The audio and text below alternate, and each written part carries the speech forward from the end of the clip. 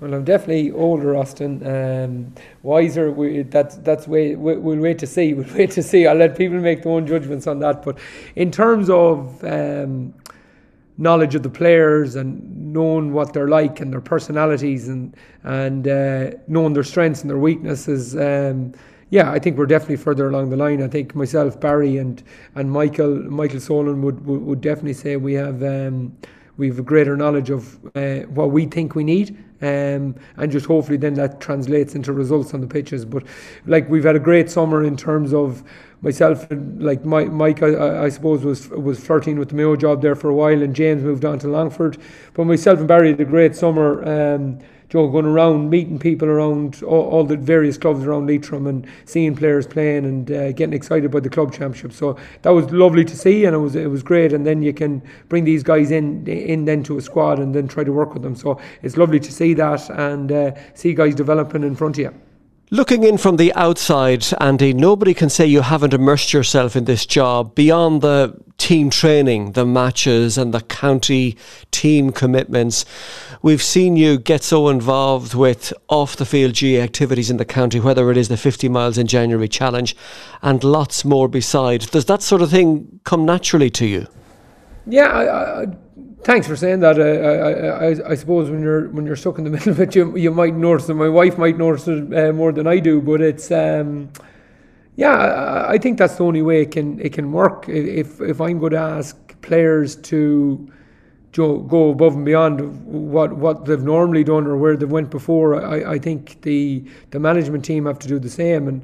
And I would say if that's me reflection that people think we've really immersed ourselves, that's great. But I look at the effort Barry McGuiney puts into the whole Leitrim thing in terms of football, underage football, club structures, getting players playing, like going meeting people. It's amazing. So if I was going to come down, or Luke was going to come down from Sligo, or Mike coming down from Balladreen as well, and we weren't going to do the same, I think that'd be an insult to Barry and all the brilliant people in Leitrim. So I think that's just the way it goes. I see Declan Bohan there, I see Enda Stenson, Martin McCartan, Brian Blake, and the effort these guys put in behind the scenes in a county board level is amazing. So I don't think you'd have a choice in the matter, but it probably is our way as well that we like to get involved. And Leitrim being such a football hungry county, very proud county when you travel to New York and London and you see the guys around the place that are trying to willing to support and help.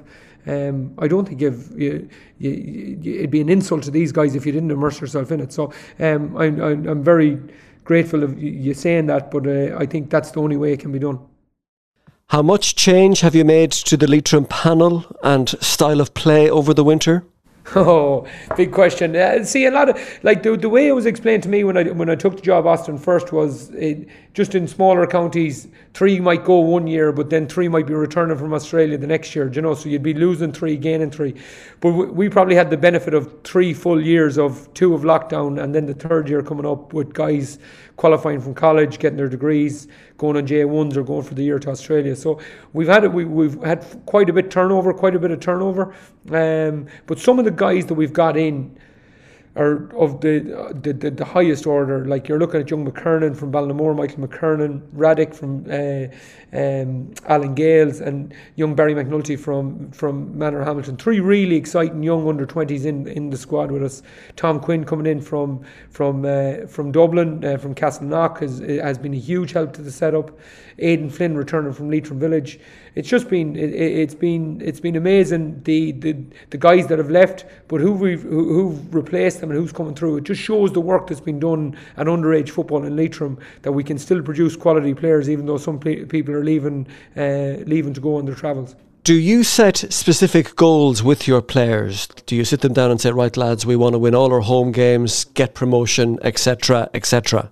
I think when you're in Division 4, I think all the 8 teams in Division 4, and this is not being patronising to anyone, it's I think all 8 teams in Division 4 would set their goal out of, we are going to try our best to get promoted this year. I think every single one, if you were talking to Tony McEntee, as I'm sure you have, like Tony would be blatant enough on that. They showed their worth.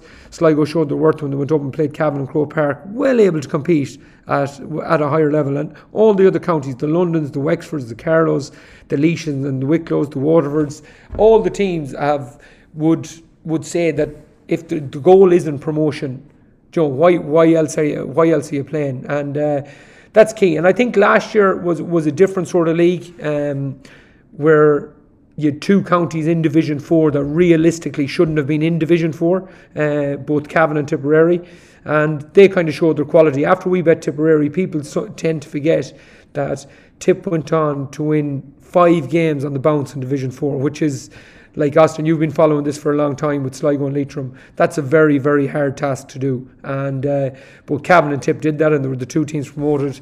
Both of them won Munster and Ulster titles in 2020. So they probably shouldn't have been in that situation. Where this year, it's probably a more, like Wicklow and Laois are really, really strong teams, don't get me wrong, but it's probably a more even Division 4 this year. So I think every team in it will be looking to get promoted in Division in 2023.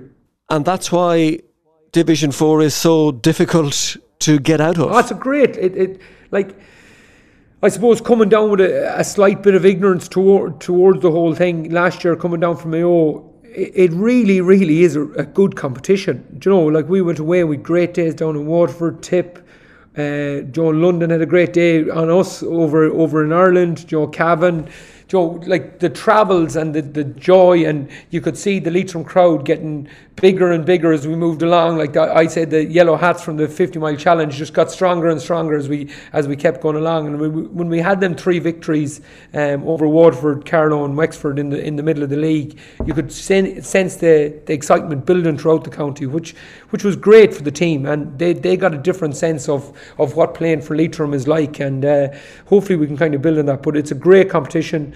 Division 4 is really tight, really unique, and Joe, like, I suppose the local teams, Sligo and ourselves, will be looking to really push on in this season. Did the FBD game against Galway teach you anything meaningful? Oh, absolutely. I think obviously it was quite clear we were trying Nevin O'Donnell in goals, who's an outfield player, which has been tried in a lot of other counties. Darren is there. Darren Maxwell, who was our number 1 last year, is there. So people seeing that, you could see the development of Riordan O'Rourke at number 7, Aidan Flynn at wing forward. Paul Keeney gets 2 great points from midfield, and he's kept his form going from the club championship, and he went in the last 2 games for UL and scored 4 points in 4 points in either game for UL. They lost last night on penalties, but he got 4 points. He got 4 points the week previous. So he's kept that form going from club right through now to his Sigerson and in that FPD game. And then you had the emergence of young Barry McNulty, who came on at half time and played really, really well against Galway. And in the second half, we competed really well. I think it was a draw game, or Galway won by a point in the second half, which was really encouraging for us. And you start with Waterford in Carrick-on-Shannon next Sunday, then you go to London. I know some commentators tend to make a lot of the importance of a good start, but it does seem to apply particularly to Division 4. I was caught in a few, I'm not sure you'd call them relegation battles, but there were last day either wins or Kevin McLaughlin getting an equalising point up in Donegal to keep us up in Division 1. So that's the great thing about the league. If you get a good start, you can be very, very comfortable and competitive and going to try to win it. But if you get a bad start, then all of a sudden you're struggling to gain points from anywhere. So I've seen that throughout my years playing. We're looking for performance, Austin, if I'm being honest. Just going in, performing really well early on in the league. And Joe, getting rid of that inconsistency that is kind of... Joe, last year, Austin, was different. We were looking for a victory. We hadn't won a game in 2 years. And we got the victory against Tip. Then we kind of struggled against London the week after. But then our next goal then was to try to get back-to-back victories, because we hadn't done that in over 2.5 years. So when we got that done in that little run between Waterford, Carlow and Wexford, it was really exciting and really going. So it's just that consistency of what we're trying to look for is going to be the key thing for Leitrim and all the teams in Division 4. So if we can get that going and we can get it going early, as you were saying earlier, make Porkshaw a bit of a fortress where people don't like coming and playing, I think that's going to be a huge benefit. But listen, the league, the winter throws up crazy stuff. It throws up crazy weather. And mad stuff happens, and so we just need to keep control of what we can do, and if that's performance and playing to our best, that'll be exciting for Leitrim people.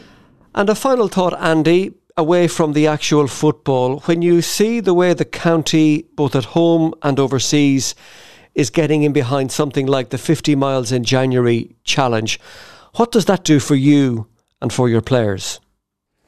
Yeah, I got a very unique experience in February where we went out to America to launch the jersey in Clark's Bar in McLean Avenue, and we actually went to Tibbetts Park and we completed the end of the 50 Mile Challenge in Tibbetts there, and with the Leitrim Diaspora in New York, and it was just one of the most amazing things I've ever seen in terms of yellow hats, us all going around talking about Leitrim football. But I think people sometimes lose sight what the GAA is about, Austin. Of course, everyone likes to win, everyone likes to compete, but the GAA is about community, and what the GAA gives people in New York City and Leitrim people in New York and London and Chicago is a sense of identity and a sense of community, and people from the Rowan parish can meet up and get involved in an activity that can help Leitrim GAA and bring kind of business and creation expertise to Leitrim. So I just think it's the most amazing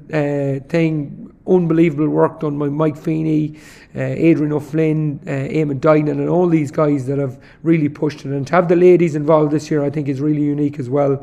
And it's a unique thing to Leitrim, but I think it's an amazing activity to get people moving in January. I think was a great idea, but the community and the sense of, I suppose, the sense of place when getting it done is just amazing. So, really, really happy to be involved in it. Love seeing the hats, love seeing the beanies. I remember down in Tip last year looking across in the stand and thinking, Joe, just for a second, just losing myself thinking, look at all the yellow beanies over there, and you could just identify the Leitrim people straight away, which would give us great energy on the sideline and the boys great energy on the pitch. So it's a lovely way to start off the new year. Great challenge. Kudos to every one of the organisers and all the people taking part in it. And listen, it's just an exciting thing to put Leitrim on the map, I think, straight away in the new year.